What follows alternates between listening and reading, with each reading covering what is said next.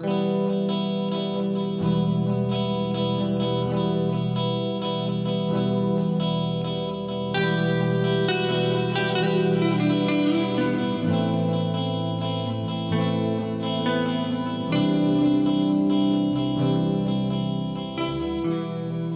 I am John Cryer, and this is the Undisclosed Addendum. This is our first episode of our four-part series on the HBO documentary The Case Against Adnan Syed, which actually aired its first episode on Sunday night. But on Friday night, we got some big news. The Maryland Court of Appeals has reinstated Adnan's conviction. And, of course, this is a huge legal setback for Adnan and his team. And we'll absolutely be talking to Colin and Susan about it later in the show. But we have a very special guest, and I wanted to get to her right away. Of course, we have our usual suspects. We've got Colin Miller, Associate Dean and Professor of Law at the University of South Carolina School of Law, who blogs at Evidence Prof blog. And we've also got Susan Simpson, an associate of the Volkov Law Group and also the host of the 45th. But our guest today is Krista Remmers, who is formerly known as Krista Myers. She was featured in the documentary and was part of the 1999 graduating class at Woodlawn High School. She was friends with Hay and continues to be friends with Adnan today. And we are so grateful to have her with us. Hey there, Krista. Hey, John. How are you? I'm good. I have to ask, so was Sunday night when the first episode aired the first time you've actually seen the documentary? No, actually, I did a Q&A panel in New York on Friday night that Susan was at, and I requested to see the documentary before then because I did not want to be ugly crying in a room full of strangers. So I was able to see it actually before it aired on TV. So I have to ask, how does it feel having slices of your life and your friends and all of that portrayed in something like this documentary? It was a hard pill to swallow at first because you always wonder, like, are they going to make it too Hollywood-ish? Like, what's going to happen? But I feel like Amy Berg and her team did an excellent job just portraying everything. They brought Hay to life. They brought Adnan more to life than he already was. And help focus on like the way things were back in 1999, just not for them, but for all of us. So I think they did a really good job of that. Yeah, I thought it evoked, the sort of swirl of high school emotions really well. And I've only seen the first episode, so I don't know where it goes from here. But do you feel like there are any misconceptions that people have that have ever made you say, oh, God, I really would love to say this, Has anything jumped out at you about that? Not necessarily. I think that because so many people were involved, they brought Aisha in, they brought Laura in, they brought Debbie in. So it gave us kind of all of us the idea of what it was like in high school to be able to portray to everyone else. So I feel like they did a good job not just getting one side or two sides, but kind of from everybody that was at the center of the circle. So I think they did an excellent job with that. I don't really have anything that I necessarily wish I could have said, but it's hard to know what else Amy's going to air because originally I think I interviewed with her for 3 hours and then we've talked since then a time or two. So you never know what's going to come out in the other 3 episodes. And you were interviewed for Serial, correct? I was. Got it. And how did you feel after Serial came out? Serial was a different sort of experience for me because going into it, when I was originally interviewed by Sarah, I feel like I probably asked her more questions than she asked me because at that point in time, none of us really had any idea what was said, who testified to what, why Adnan was even convicted in the first place because there was not social media at the time. There wasn't a whole lot of news coverage. So she answered a lot of questions for me. So every episode that came out, it ended up being something that I didn't know before. So there was more of a shock value, I guess, with Serial. But now that we've kind of lived in everything for the last 4 or 5 years and bringing everything up again, it's getting more in tune with understanding how we got here and the injustices that have been done. Yeah, what I thought the documentary conveyed really well was that everybody was operating on an imperfect set of information. Nobody knew what else was going on elsewhere. Nobody necessarily read into the fact that Hay had been missing for a couple of days when you guys had your party, when you had that your 18th birthday party, that it didn't immediately strike everybody as wrong that she wasn't there until it was over. Exactly. We just thought, okay, maybe she's going to show up. She'll be a little bit late. She was going to come from work anyway. So we didn't realize until then that, hey, maybe something really is wrong here.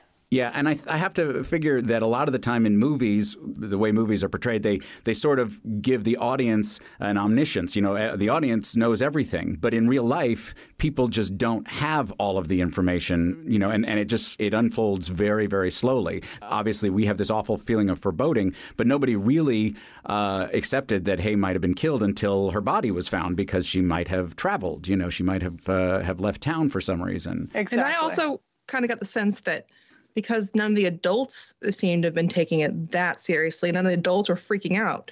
It seems like the kids, high school students, were feeding off of that.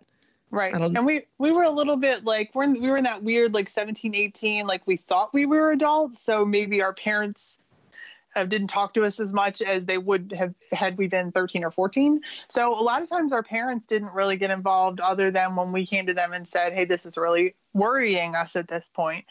So it was a strange situation just with that added layer. Another thing I thought the show did beautifully was it really brought Hay to the forefront.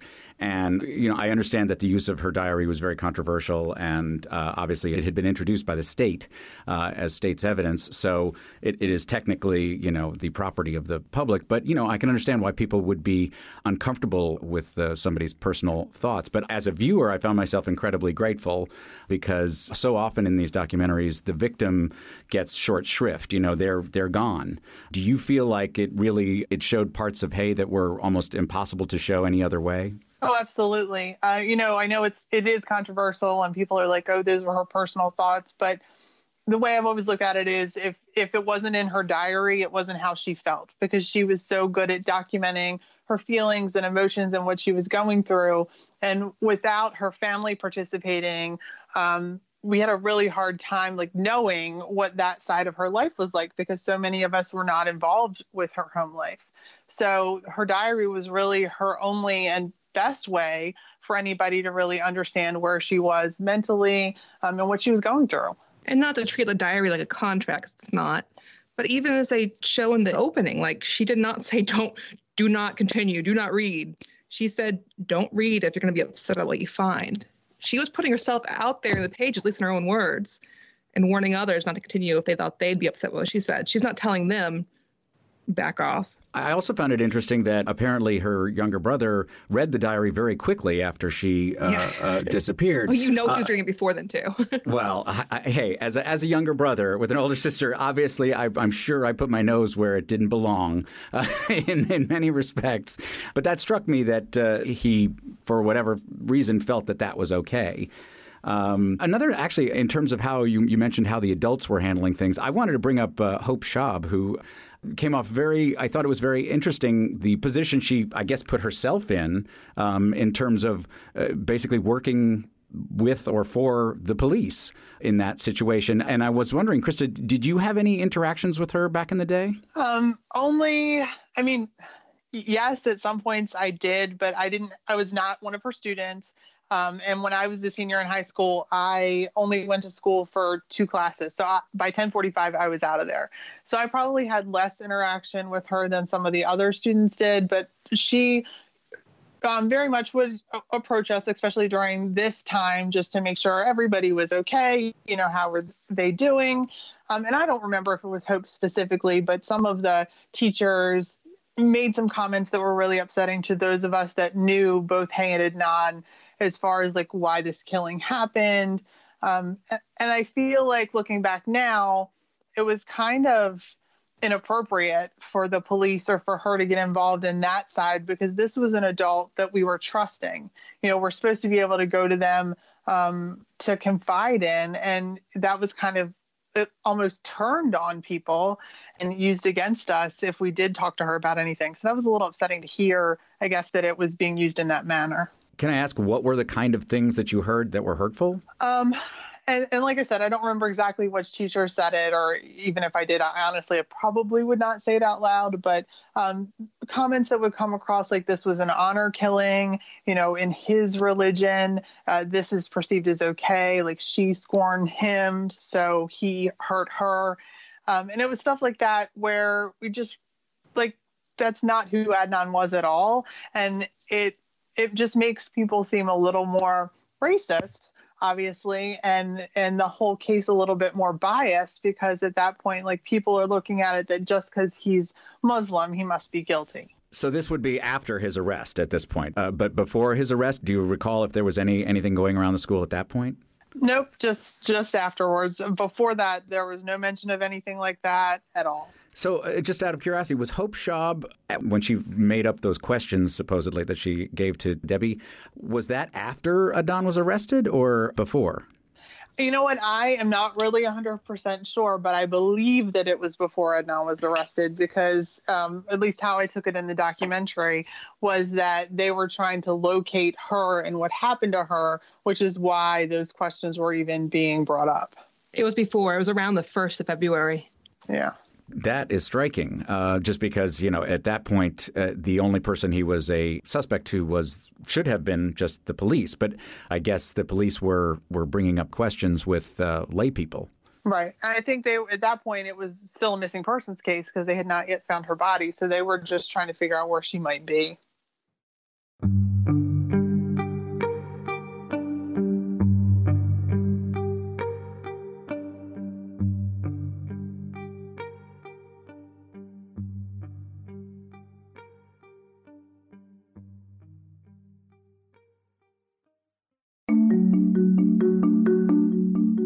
If you run a creative business, you know how to make your clients look good. But if you're struggling with tedious administrative tasks, let HoneyBook do the work and make you look good.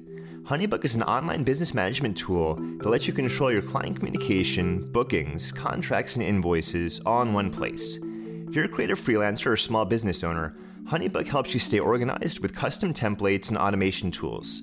You can even use HoneyBook to consolidate services you already use, like QuickBooks, Google Suite, and MailChimp. Over 75,000 photographers, designers, event professionals, and other entrepreneurs have saved hundreds of thousands of hours a year. It's your business, just better with HoneyBook. Right now, HoneyBook is offering our listeners 50% off your first year with a promo code undisclosed. Payment is flexible and this promotion applies whether you pay monthly or annually. Go to honeybook.com and use the promo code undisclosed for 50% off your first year.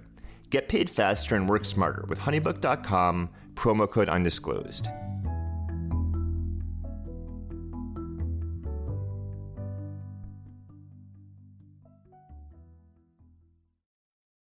Susan and Colin, I was curious, is this the kind of police tactic that, one would understand. They're beating the bushes. They're out there. They're saying, hey, if you, here's pictures, here's, if you hear something, tell us, But this seems sort of above and beyond for the police. Yeah, especially to use a trusted figure like a teacher as like a deputy investigator raises all kinds of problems. Is that typical? Maybe in Baltimore. I don't know. I obviously don't work on many missing person cases. I don't want to say it's ever inappropriate for the police to say, hey, could you ask around about this? But certainly the degree to which it happened here and the, respective positions they had, the authority she had over these students, to me crosses the line for sure. Krista, there was another part of the episode about Debbie. And were you particularly close with Debbie? We would, I guess, hang out in the same circles sometimes, but she's not somebody that I hung out on an individual level, if that makes any sense. Sure. One thing that always struck me about when people characterize teenagers is they act like there's these ironclad groups. They fail to understand that it's all fluid. These are all different people floating in a sea of teenagerness. And sometimes they get closer and sometimes they pull apart. And there's very few things that are, walled off in a very specific way. But I have to say, I was very surprised at the part of the show that revealed that, because I had heard that Debbie had a conversation with Don where she claimed to be sort of, I guess, interrogating him to some respect after Hayes' disappearance. But that there was some sort of a romantic flirtation between them was very surprising to me. Did you have any inkling of that back in the day? I had no idea. And I'll be honest with you, Debbie was always a very private person when it came to that sort of thing. And she was always very respectful. So I'll give her that, as far as she'd never let people cross the line that she didn't want to, for example. So I would not be surprised if she didn't tell anybody else until this came up. Yeah, and there's actually been something floating around the internet that part of the police report at one point mentioned that Don was disliked by Hayes' female friends, but also that he may have assaulted Debbie. Was that anything that you had heard about? No, not until people started looking through the police reports related to Serial, and I thought, well, that's a weird note, because it just depends on when. Yeah, it just depends on when they interviewed. The only way for me to reconcile that is if they did an interview with Debbie after spring break when she's saying that this happened. If she said Don hit on me and they interpreted it as Don hit me, then I could see how that could turn into assaulted inadvertently. But no, I had never heard anything like that. We don't know what came from Debbie, though. Like, what if Debbie did talk to someone, like a teacher? Right. What if she told Hope Shop about it? Or what if it was just a rumor? You know, it could have just been a rumor that had no actual basis in fact. Yeah, Right. well, Debbie wasn't entirely subtle about it, so I could see how a rumor could start because she was like calling him Donnie, talking about 7-hour-long phone marathons. So, I mean, we could be, even before we knew what had happened, we could kind of do the math there and wondered about it. I'm sure back then people who heard her talk like that would wonder. And there's the other part of the note, too, which, says that the other friends don't like him. So we don't know also the source of that information. So, I mean, Crystal, like, for instance, you didn't share that information, right? Are you aware of any of your friends saying anything like that? No. I mean, I feel like the whole relationship was so new. I mean, they had been dating a little over a month, maybe hanging out. Like 2 weeks. Oh, well, hanging out. Right. And they didn't really seriously start dating, I think, till the end of December or New Year's. So there wasn't a whole lot of us that had even met him. And I actually didn't meet Don until the trial because he and I testified on the same day. So I'm not sure where that would have come from because I don't think I know he met Aisha and I know he had met Debbie, but I don't know that he met anyone else. I wanted to get to there's a police officer featured in the documentary, Detective Massey, and I had a couple of questions about that. Obviously, it felt odd to me that the only policeman to actually come forward and do an interview is probably the least involved policeman in the investigation. He only got 2 of the phone calls. Supposedly, he got 2 of the anonymous phone calls, and he's actually been a figure of some controversy in the Baltimore Police Department of late. And actually, Colin, I was reading that you had some very specific questions about those 2 supposedly anonymous phone calls. Did you want to talk about that a bit? Yeah, well, we touched upon this a bit in the episode, but, the question we always had with those anonymous calls is that he says the caller was an Asian male. And the question was, is that South Asian covering areas like Pakistan, or is it East Asian covering areas like Korea? And, in the documentary, he's quite clear this was a voice that sounded Korean, or at least you would imagine East Asian. And, the weird thing about that is it talks about this individual, Basir Ali, which is Yasser Ali, Adnan's friend from the mosque, and what Adnan had told him. And we're not aware, at least as far as we know, of anyone outside of Hayes' family who has Korean roots who would know both Adnan and Yasser Ali. And so the question is this a legitimate call? Is Massey simply messing up his memory of the accent of the speaker? What exactly do we take away from this memo that he's prepared? But it's also an incredibly convenient call for the police because this is supposedly the call that set them off on Adnan, and it completely ignores that there was also a Crime Stoppers tip around exactly the same time that would have been a much more likely reason for them to go in the direction of Adnan. Part of the reason that Detective Massey is controversial is because supposedly I believe he was convicted of forging overtime in his job, that he was claiming overtime when he was actually at home. And that has called many of his convictions where he worked as a police officer into question. I believe there's a couple of trials where the verdicts have been either thrown out or are being reexamined as we speak. Is that true, Colin? Yeah, it is. And it's led to this broader controversy, too, which is this relates to his personnel records because those records go to this overtime scandal where he basically cheated to get extra money. And there's been this question where the state of Maryland is trying to say those are personnel records, they're not accessible to the public, and they can't be used. And yet you have individuals saying, well, look, this is already established, at least 2 wrongful murder convictions, and the public should have access to these documents. And John, you in California, this is something that's also being grappled with out in California. And recently they have made these personal records public. And the question is, are they going to do the same in Maryland? If they do, you can imagine a slew of wrongful convictions being brought to light based upon those records being made public.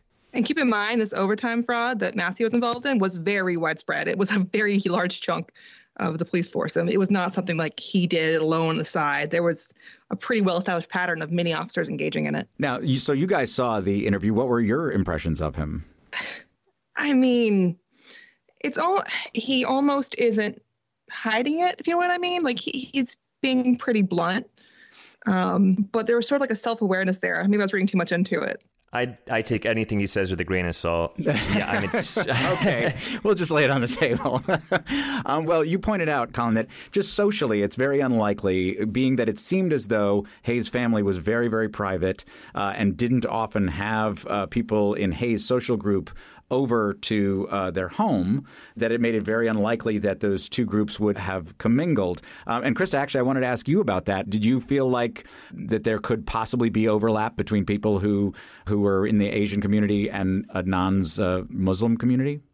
No, I don't think there's any chance at all, actually. I mean, we never had, none of us ever went to Adnan's house, the girls anyway, and none of us ever really went to Hayes' house either. So if we were hanging out with them, it would have been at one of our houses, I guess, not theirs. So the odds of them crossing paths in a way that would associate the two are very, very, it's a long shot. Well, also, it's very intimate information. This is not the kind of thing that people just spout, when they're just hanging out with their friends. It sounds like this is very important private information that would have had to have been communicated to whoever this anonymous caller was. And Yasser was not part of the Woodlawn crew. He was over in Ellicott City. So he had a different friend group in general. Yasser did not connect with the rest of Adnan's friends at Woodlawn, let alone Hayes community. So, Krista, you've actually interacted with a lot of the police involved in this case. I mean, and what has your impression been of them? I mean, the only two that I've really interacted with, I guess, on a face-to-face basis were Ritz and McGilligary. And they came to my place of employment the day after Adnan was arrested and interrogated me for, I'd say, about an hour and a half. And it was very... I just remember being very intimidated. It was just me. They pulled me into an empty office and were just honed in on questions regarding phone records and what I knew about Adnan and Hay. So it was just very intimidating for me. I wasn't given the option to, do you want anybody here with you? It was we're on our way to your office to ask you some questions. So it was weird, to say the least. But that was the only interaction I had other than the night that Adnan called the police precinct to find out what was going on as far as when they found Hayes' body. And that woman on the phone was really nice, but I don't know who that was. But that was the night that they had found Hayes' body, and you were the person who had to inform Adnan of that. Correct. And when we were together, because I went where he was to try and just kind of make sure he was okay, he called the police precinct and actually started crying, and he got really emotional. So I took the phone from him and talked to the lady on the other end of the line to try and explain why we were calling and the information that we wanted to know. So when Ritz and McGilligary interviewed you, was that after Adnan had been arrested or before? It was the day after he was arrested. Yeah, the first. So that's interesting. So they had already felt like they had enough for an arrest before they spoke to you. I would assume. And I can specifically remember what they were honed in on was the 5:38 phone call that he made to me that was 2 seconds, and they wanted to know what exactly he said and what that conversation was about. And it was a hang up on my machine because I ended up producing phone records to say, hey, I used to get in trouble for dialing star 69 at that point because we didn't have caller ID. And right after that phone call, I had missed it and dialed star 69, and it was Adnan's number, and tried to call him back and didn't reach him. So they were specifically honed in on that, thinking that I would have some sort of information that would be better for their case. And notice that call does not come up in their interview the night before with Jay, because they didn't know what it was, so Jay couldn't tell them what it was. I did want to get into, and we'll be getting into later, because the court's opinion in the Court of Appeals case, the concurrence goes into great detail in terms of why they feel the totality of the evidence would have made it impossible for Adnan to have won an acquittal based on the alibi evidence.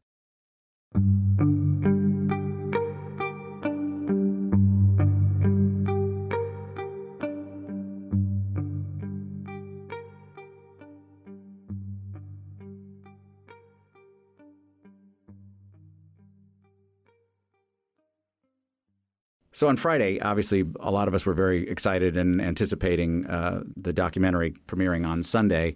But obviously, we got this news that a decision had come in. I got it over social media. I don't know how you guys got it, but it was a bit of a gut punch for me personally because the decision so completely surprised me. But it seemed, of course, the headline was that Adnan's conviction had been reinstated, but it wasn't clear to me the route that they took to get that, because it seems a bit convoluted. And Colin, I wanted to go into that with you in a little more detail. So obviously all of the judges, except for one, felt that clearly Cristina Gutierrez had been deficient in her defense of Adnan, but they also felt that they hadn't proved prejudice, that Adnan would have still lost the case even if she had done that. Is that a correct characterization? Right, exactly. 6 of the 7 justices find it's deficient performance. She should have contacted Asia McClain. She didn't, so she failed Adnan on that front. One justice, Justice Watts, finds it wasn't deficient performance. And then the 3-justice majority joined with Watts to make 4, finds even if she had contacted her and presented her as an alibi witness, that wasn't going to make a difference to the jury because they agree with Judge Welch's original opinion, which is that the crux of the state's case is not the murder itself. It's sort of this 7 o'clock hour with the Lincoln Park pings, Jay's story about burying the body in Lincoln Park, Jen testifying I called Adnan's cell phone and had this conversation in the 7 o'clock hour. So what they say is it's not prejudicial on those grounds. Now, of course, what they acknowledge is Judge Welch found it was also ineffective assistance to not use the AT&T disclaimer about incoming calls being unreliable for location status, but they say that issue was waived. And so even though they don't address the merits of that argument, they're basically saying we reject this alibi claim because the crux of the state's case is the Lincoln Park pings. We recognize that Judge Welch found that those were undermined if we had introduction of the disclaimer, but we procedurally can't consider that issue now. But, okay, explain that to me, because the idea was that he somehow should have brought that up a long time ago. But if he didn't know, how was he supposed to do that? Right, which is the argument by the defense. And so we have this case, Curtis versus State, by the Court of Appeals in Maryland. And what that says is, if you have a claim involving a fundamental right, such as the right to the effective assistance of counsel, a defendant has to have knowing and intelligent waiver of that claim. And Judge Welch finds Adnan didn't. He hadn't finished high school at the time he's arrested. This is a complicated issue, and therefore I'm allowed to hear this claim. What the Court of Appeals in Maryland finds is that only applies if this is the very first time you're making that claim. So, for instance, in his first petition, Adnan had made a Brady claim, and now for the first time is bringing an ineffective assistance claim. Curtis would apply, and Adnan could bring this claim. But what they find is, because in his first petition, Adnan claimed ineffective assistance for other reasons, such as the alibi claim, but not based upon the AT&T disclaimer, that's not covered by Curtis, and therefore this whole waiver idea doesn't apply, and this cell tower claim is waived. So that's horrifying enough, but here's the horrifying implication even more so.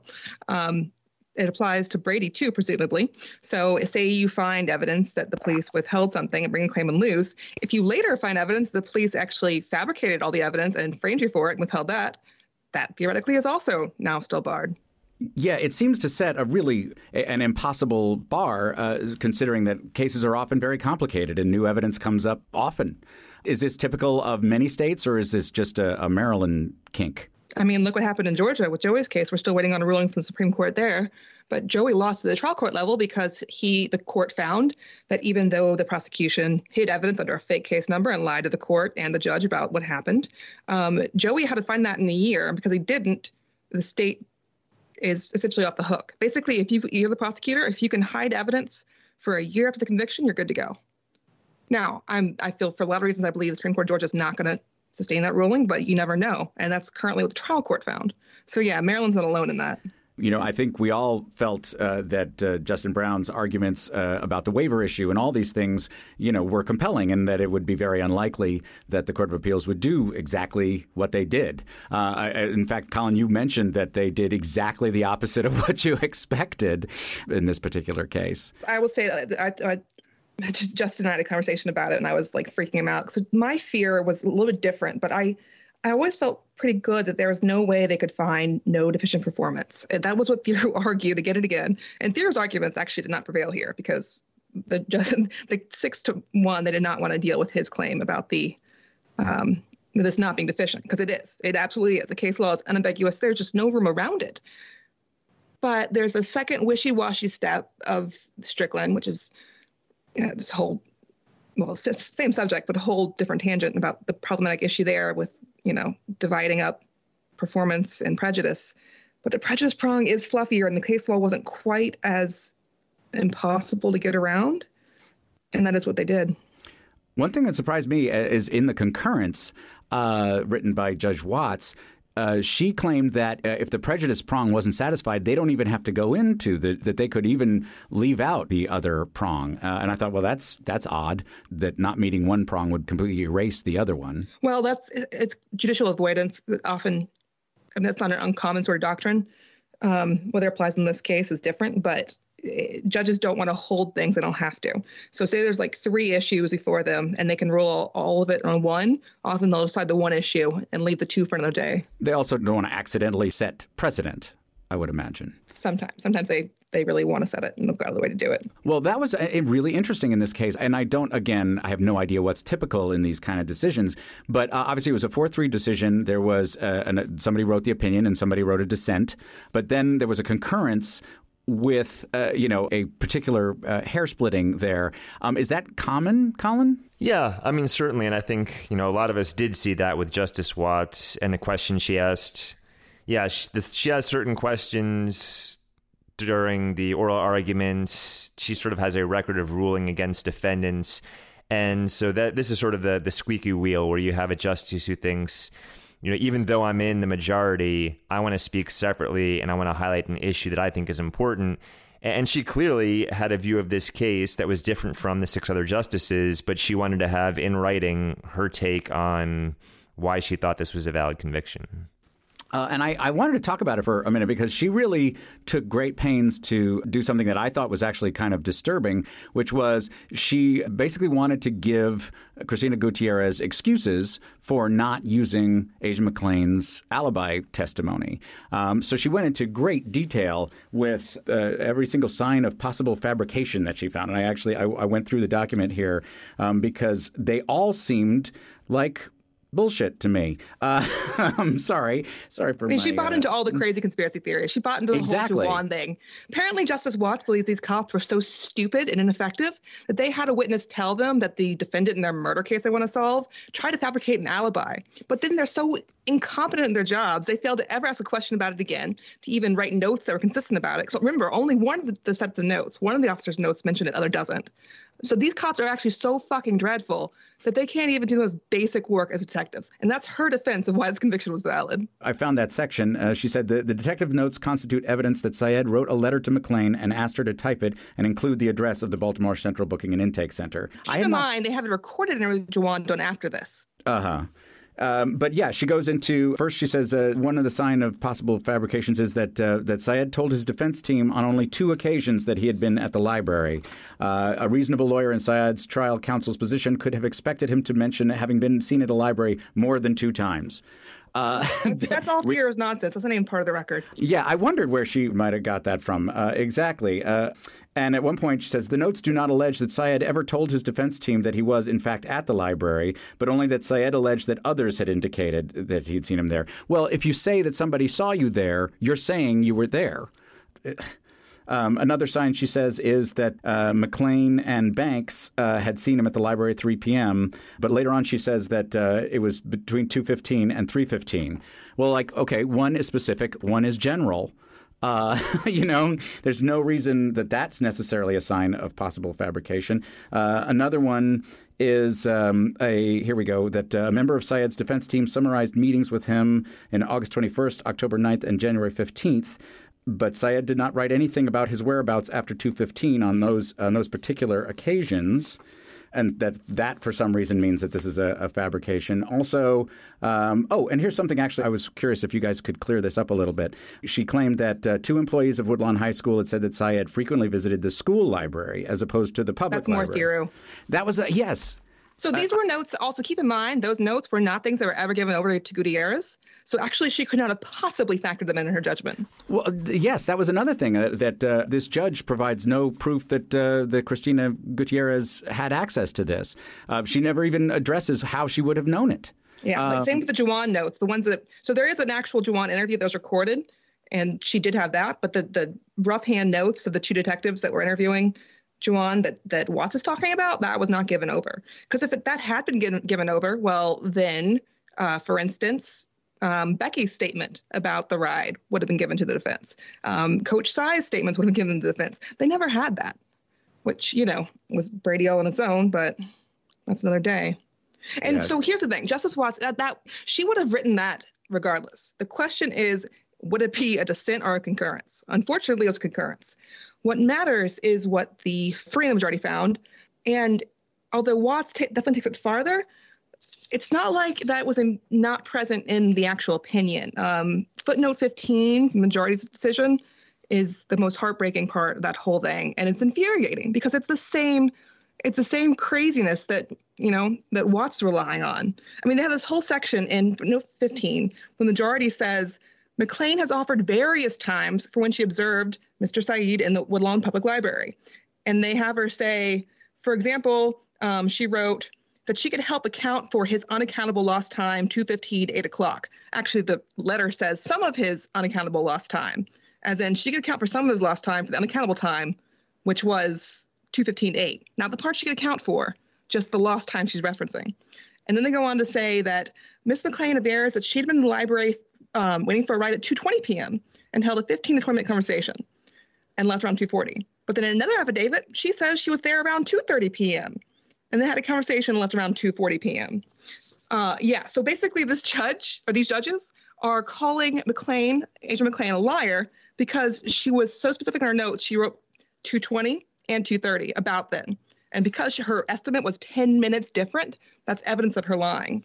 And the basis of them concluding her testimony may have been more problematic than helpful to Mr. Syed's case. Yeah, and that was another thing, that they ignored Judge Welch's finding that the state couldn't have it both ways, that their timeline required that the come and get me call be after the murder, unless you're calling somebody to come and get you before you intend on murdering somebody, which is, that's nice foresight, I suppose.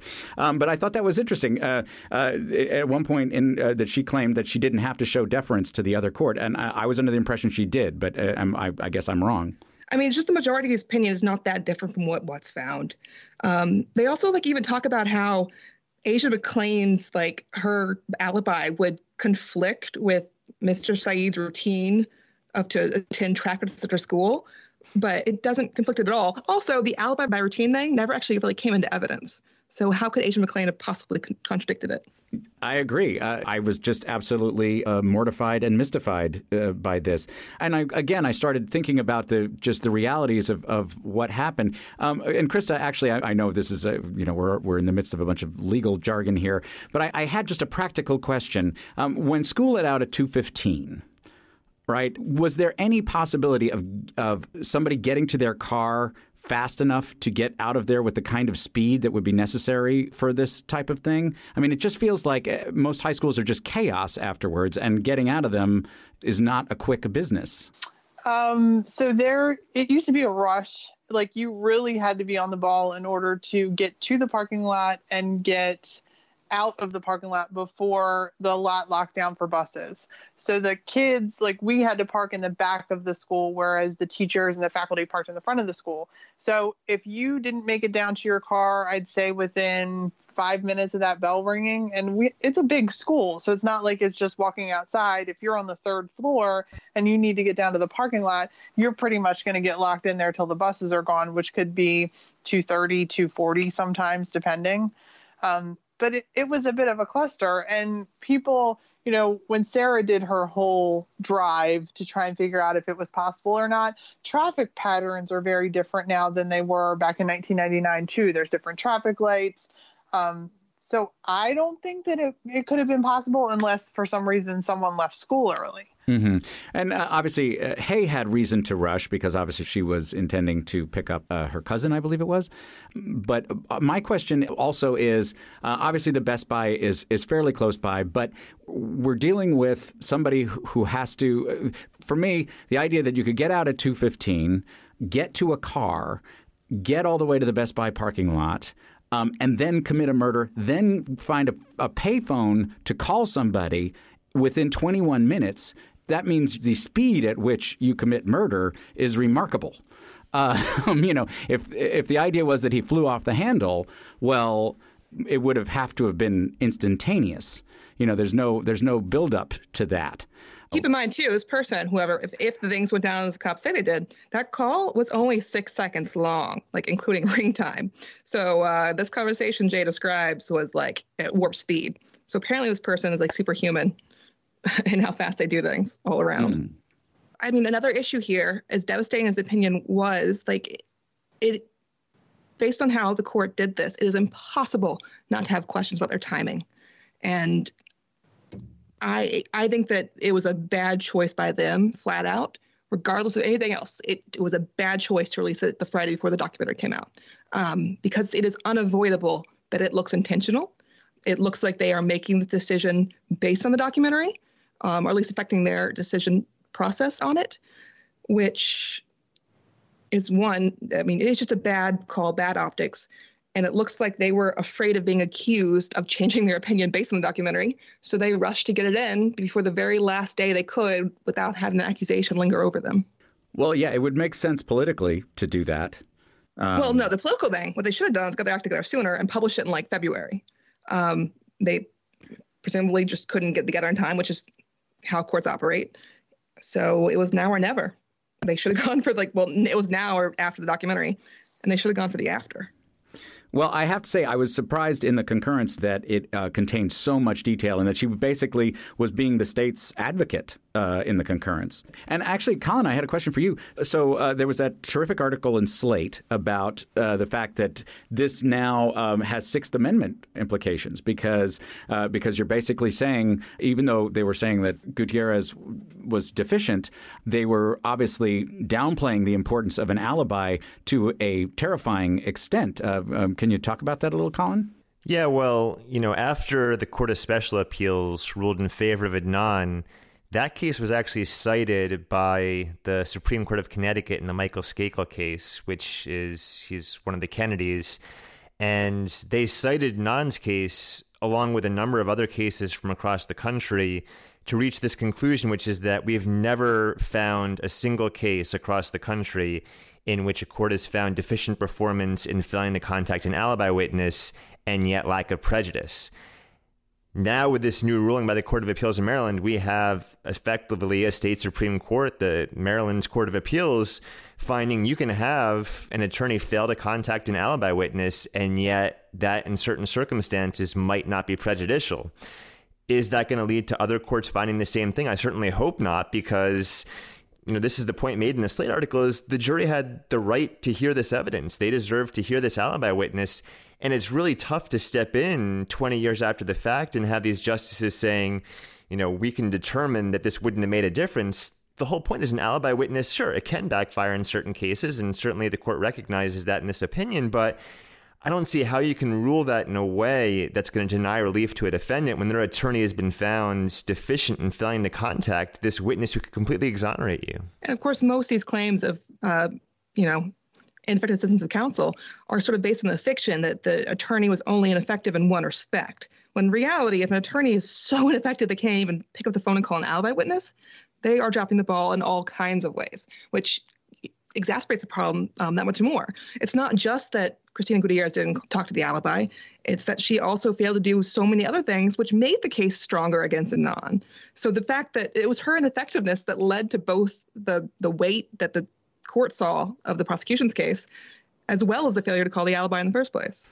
Well, and also it's a jury's job to evaluate a witness when they are actually presented with a witness. Not, here we have a judge trying to, in Judge Watts's case, trying to tear down, and show how deficient that testimony may have been. But the bedrock principle is the jury has to decide that. They're the ones who have to who have to weigh that, not the judge specifically.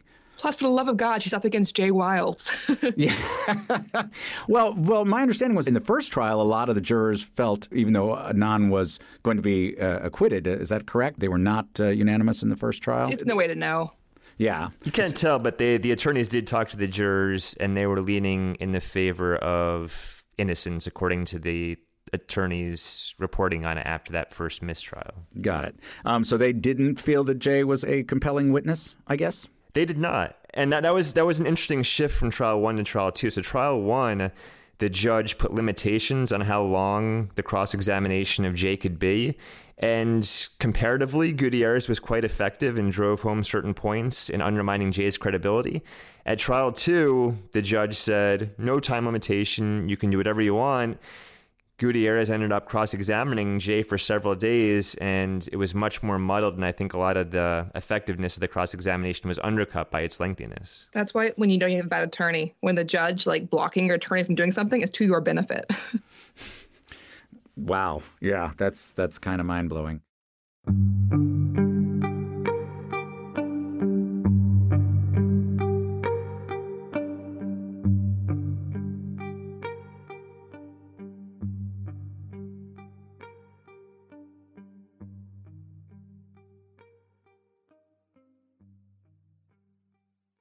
Well, we have a bunch of social media questions that I wanted to get to. We got one from Carl Botger, who says, you floated the theory that there is a chance that this could still be a random person who committed the crime. There was no sexual assault, and would a random killer take time to bury the body? I mean, yes, that happens all the time. Ted Bundy buried victims. So yes, profilers will often say that it indicates somebody close, somebody who people would know was a part of the crime if they didn't hide the body. Whereas a serial killer could conceivably leave him at a bus stop. There are plenty of examples otherwise, yeah. And also, to clarify, we don't know there's no sexual assault. We also don't know that there was a burial because, some of the evidence tends to indicate this might have just been something that was naturally there that she was dumped into and then covered as opposed to a hole actually being dug. That did not even occur to me. We've got one from Tamara Frankel, who says, Episode 1 seemed to lay some idea that perhaps someone from Hayes' family made the anonymous call, or perhaps even killed her. Was this intentional? I hadn't considered that before, but her diary entry made it seem possible. I don't think that's what they were going for. The part about Massey is interesting and shocking because, there was a question we never knew about, and now we kind of have an answer, whatever it's worth. I think it was more exploring how little we know about Hay, from the case, the investigation. No one's ever looked into her life, and there's so much we don't know. It should have been explored back then, never was. Yeah, I didn't get that impression from watching the show. I got the impression that at some point in her life she was abused, and that's a horrible, horrible tragedy. But it just seemed like a distant part of her life. It didn't seem like they were trying to bring it to bear in terms of this case. At least, just didn't feel that way to me. Yeah. We have also got a question from Allison Sweeney. I don't know if that name rings a bell for you guys.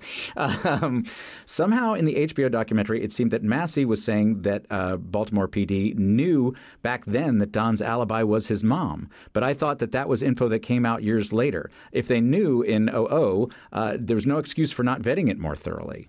It came out October 99, just before trial. Well, before the original trial. Did he testify in the original trial? So what happened was Gutierrez did send a subpoena out for his work records, and that's how they found out. Well, they only found out because the paralegal at LensCrafters Corporate took the time to write the cover letter that you saw on the screen. Oh, yes, that seemed kind of alarmed. Yeah. It's in bold. By the way, this was Don's mom. Just putting it out there for no reason. Just FYI. Yes, we've got a sleuth in the legal department at LensCrafters, thankfully.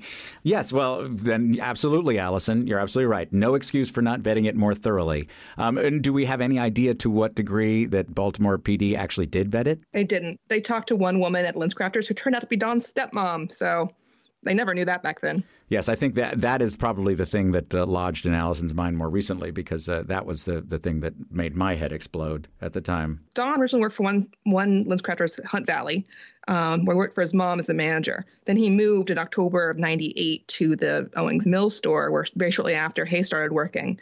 There, his manager was his mother's partner, so his stepmom. But the that police does not did seem know to that. it does not seem like they knew that. Yes, and it's it not was clear LensCrafters knew that. Yeah, exactly. There's apparently serious conflict of interest issues there, having your boss be your mom's girlfriend. But my understanding was at the time that it was in fact the stepmother who presented the time card.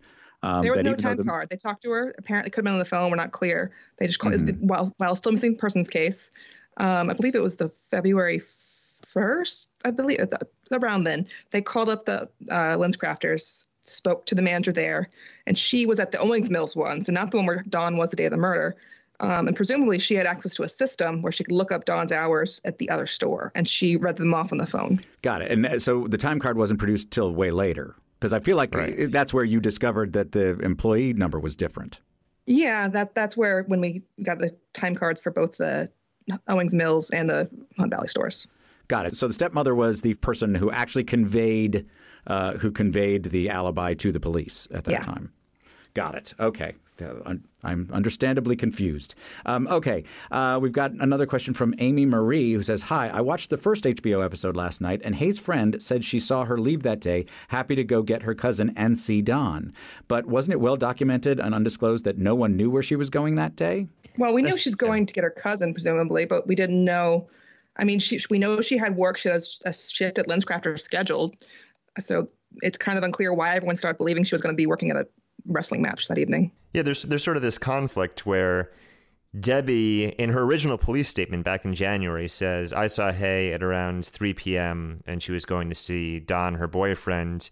Whereas there's the statement that Becky makes, which is that right after school ends, she saw Hay and Hay said she had to leave right away. Something had come up and she had to be somewhere. And Krista, I think, right, you said that night when Aisha called you, she had conveyed something similar, right? Right. When I talked to Aisha and she said that her brother had called and that Hay was missing.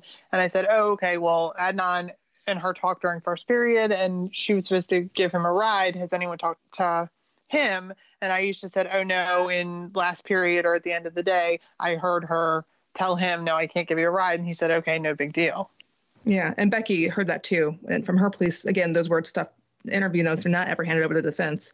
And she says she heard Hay say, oh, I'm sorry, I got something else to do. And I tend to think that Debbie has the wrong day, and that, obviously with Aisha obviously having talked to Krista that night and Becky corroborating it, I tend to believe their story that, in fact, Hay did communicate that something had come up and left shortly after school as opposed to still being at school at 3 o'clock. But that's just my guess. To me, always the 2:36 call to Jay, to me, always made sense because Adnan needed a ride. He didn't have his car. If he did want to do something before track practice, that would make sense. It would, in fact, be a come and get me call. It just he didn't happen to just murder somebody. Am I nuts? I could be nuts. No, that's logical. They never check any phone records that way, so we don't know. Yeah. Also, but that actually would have probably been a longer than 6-second call. So that's where my theory falls apart. Unless Jay is picks up and hangs up again. Is like, sorry, bro, I was busy, didn't get your call. Yes. No thanks. I don't think it's that unrealistic, actually, because it does take usually 15 to 20 minutes for the parking lot to clear out after school. So if the bell rang at 2:15 and the buses leave at 2:25, you're not really getting into the parking lot. So it makes sense for Adnan to call him after the bus loop was clear, if that was in fact the case. And was there a phone booth where somebody could make a call like that? Yes, it was. Trying to think, because it's been a while since I've seen a payphone, but I know there was at least one payphone in the lobby of the school. Yeah, and we can't prove that there was ever a payphone at the Best Buy. That's for sure. Yeah, right. Laura swears there's not. I'll go by her opinion. Okay. And there was one little factoid that, again, it was in the court opinion, but it was in the concurrence. So, again, I have no idea if it's accurate or not, if it was something that Theo said. But they said that Adnan and Hay often would go to the Best Buy parking lot to, I guess, be intimate. And I was like, I don't remember that. Was that? They had done so. That was, okay. Yeah. That was, I don't know if often's the right word for it, but that was a place they'd gone. Mm-hmm. And do you think that may have been what inserted it in the minds of police as the possible? I mean, they have Debbie, who's being like, the questions from Hope Shab are like, where did Hay and Adnan go to be intimate? And so they were obviously asking students this question, and one of them probably heard from Hay, so they probably already had the answer. I had another question. Kiki, who asks, did the miniseries have access to all the tapes of the phone calls? So even tapes not used in Serial? Something Sunday sounded new to me, but then again, it's been a few months. So was that new audio that they got about Adnan? This is different production. They didn't have Serial's audio. This was calls that, like with Adnan, it was calls that he'd had with Amy. In different interviews. This was not the Serial. Obviously, Serial wouldn't give over their work and research to another production. We've got one from Noor who says, did you look into if Jay and Don knew each other somehow? Yeah, no. There's no evidence whatsoever that they were ever connected. Okay. I mean, it's Baltimore, so sometimes you're really shocked by the connections people have, but I'd be very, very shocked in this case. Yes, it's possible that Don may have purchased pot from somebody who may have been Jay. Even for Baltimore standards, I'd be really surprised. If he was working in Owings Mills, he would not have drove all the way to Jay to buy pot. There's plenty of places in between. This one comes from Jen. The question is Alonzo Sellers known to any of the Woodlawn High School kids? He seems like a stranger in the case, but he has a weird connection having found the body. So if he didn't stumble upon her, who would he have known to find out where Hay was? Should clarify that Alonzo, Mr. S from Serial, Alonzo Sellers is his real name. He's much older than, I think he was born in the 50s. Don't quote me on that. But he's much older than all the Woodlawn students. They would not be socially hanging out. But he did live in the area for a long time and grew up there and had younger relatives. So it's not inconceivable that there was connections between him and people at Woodlawn. I mean, there probably were, just given the proximity. But I don't think there's anything significant necessarily, or I don't know. I can't think of. There definitely were connections. I know he had family members who were connected to Woodlawn, but I don't think there's any evidence or any information that we've talked about that was relevant here. Yeah, Krista, I guess you having been one of the students. Did you know Mr. S? Did you ever see him running around town? Well, he used to run around naked in front of all of us. That was just his thing. So I never saw him. The buddy man. I was reading through some Mr. S files today, and I'm looking at the note that one officer wrote in one of his court filings, and it says, quote, this naked man problem has been going on for some years now. Naked Man Problem is the name of my band, by the way. Okay, here's one from Justine Barron, who actually participated in the Freddie Gray season of Undisclosed. And she asks, I'd like to hear a discussion about if Alonzo Sellers was possibly a CI, I'm guessing that's confidential informant, considering his discovery of Hay's body being so questionable. Reminds me of how BPD used Donta Allen in the Freddie Gray case. Does that seem possible? I'm going to go with extremely unlikely. I mean, it's not something you say categorically didn't happen, but I have not seen any evidence of that, at least not a regular CI. I mean, he was a problem for them. So, I mean, he was an aggressive streaker who would made threatening gestures at an officer. So, I don't see in this case, particular situation. I mean, it's not like they're going to be oh, keep streaking freely. Just give them information about what you know. They wanted him to stop streaking. And we got one last question from Paul Hollis. And it's interesting that you brought up the Watkins case earlier. What's the status of Watkins' case? Are there plans for more publicity? It seems to have more exculpatory evidence than Adnan's case and appears exoneration is imminent. An exoneration due to UD, I'm guessing that's undisclosed, could help Adnan. Joey's still waiting. We thought that the Supreme Court of Georgia would come back sooner. They haven't. Who knows when they'll actually release their decision. And then either that's the end of this current round of appeals, or if we win, we go back to the trial court and again proceed on the PCR equivalent here. Have you talked to Joey at all recently? I did. I actually, when about 15 minutes after the decision came out in Adnan's case, he called And I almost didn't answer because I was like a little bit crying. But you never know like when they can call. So like I hate to miss a chance, because they can always call back right away. So I answered, and obviously my plan of like pretending I was not crying didn't work very well. And it was a probably as a change from usual, because he was the one trying to reassure me that it was all going to be fine, and that that Adnan he was sure Adnan would be. He's used to this. He knows how it goes. I mean, it's going to be terrible for everyone around him and for him too. But I mean, this for Adnan, like for Joey, this is usually how things go. Like, it's more often that they have bad news, and it's been very rare in their journeys that had good news. So they're somewhat more probably better prepared than we are for it. Yeah, I remember Joey saying something to that effect, that basically, he had no reasonable expectation of these things going right. So that was where he lived. And Krista, I know that you've stayed in some communication with Adnan. Do you remember when the last time you spoke with him was? So actually spoke with him. It has been quite a while. We corresponded back and forth for years. And the only issue became when the PCR process started. I think Justin kind of advised him that maybe it would be better if he stopped writing me, because I was potentially a witness if it went to retrial. So he was able to kind of send me one letter that said I had to get Justin's permission to write this. And he gave me an update on just, how his family was and that sort of thing. So he doesn't get to really communicate with me anymore, but I told him that I would continue to keep him updated on my life. So I write him every couple of months, send him pictures of my kids, let him know what's going on, just so that he knows that he's not completely forgotten. Yeah, I wondered if he had bought into this emotionally, because I think all of us were very, very hopeful about this particular decision.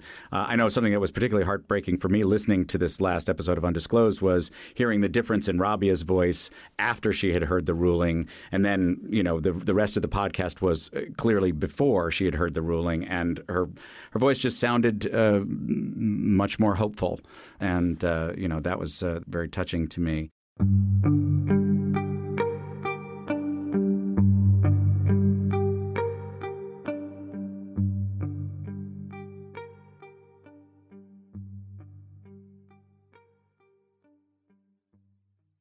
I wanted to thank you, Krista, for being here. We appreciate so much that you made the time. If you want to ever come back, we would love to have you. I'm very much looking forward to the rest of the documentary. You guys have all seen it. I have not. So I'm learning new stuff every week. And for me, actually, I'm incredibly grateful just to see everybody's faces and finally know these people, because, they've always been names. And to see the actual layout of Woodlawn and, see the actual Best Buy and see where those things are is fascinating to me. It's never how I expected. It's never how I expected these things to look. But that just goes to how my brain pictures things, I guess. And I will say, at least in my opinion, the episodes just keep getting better from here. They definitely do. I think everybody kind of needs to buckle their seatbelts, because it's going to get more interesting. Okay. Well, thank you, guys. And I guess that's all we've got. And that's it for this first addendum. But I want to remind everyone that the Adnan Syed Legal Defense Fund has been relaunched. I just donated at launchgood.com/freeadnan. And you can too if you are so inclined. Any amount helps. $5, $10, anything. We are so grateful for all the support that our listeners have given us in the past. We also have a special event to announce. On March 31st, that's a Sunday, we will be holding a watch party for the HBO documentary, The Case Against Adnan Syed, but it's for the special final episode, the 4th episode. It'll be at Johns Hopkins University in Baltimore, and it is a free event. So all you have to do is go to Eventbrite, BRITE, and sign up for that. But you do have to sign up ahead of time, and there'll be a panel discussion with Rabia, Susan, Saad Chowdhury, and Justin Brown. And that's an event that actually I would like to be at. So if you could just go there in my stead, because I'm still in Los Angeles, I would really appreciate it. Also, Adnan's story, the wonderful book that Rabia Chowdhury wrote about the case, is available in paperback with a new foreword by Rabia that brings you up to date on the case. Also, the Undisclosed Patreon is still going strong. It is at patreon.com/undisclosedpod, and there you'll find bonus episodes with Susan, Rabia, and Colin if you choose to sign up. If you feel like checking out our website, it is undisclosed-podcast.com. There's a list of all the criminal justice-related charities that you can make a donation to. I am donating all of my fees for these special episodes to the Adnan Syed Legal Defense Trust. So there. You can follow Undisclosed on Facebook, Twitter, and Instagram at their handle @undisclosedpod, and send any questions with the hashtag UDAddendum. I want to thank Hannah McCarthy for audio production, Patrick Cortez, who composed our Addenda theme, and last but in no way least, Mithil Telhan, our project manager. And also, once again, I'm going to thank our listeners. Thank you for going on this journey. It's taking a lot longer than I think a lot of us thought it would, but we're staying the course. And I, too, am excited about the rest of the series.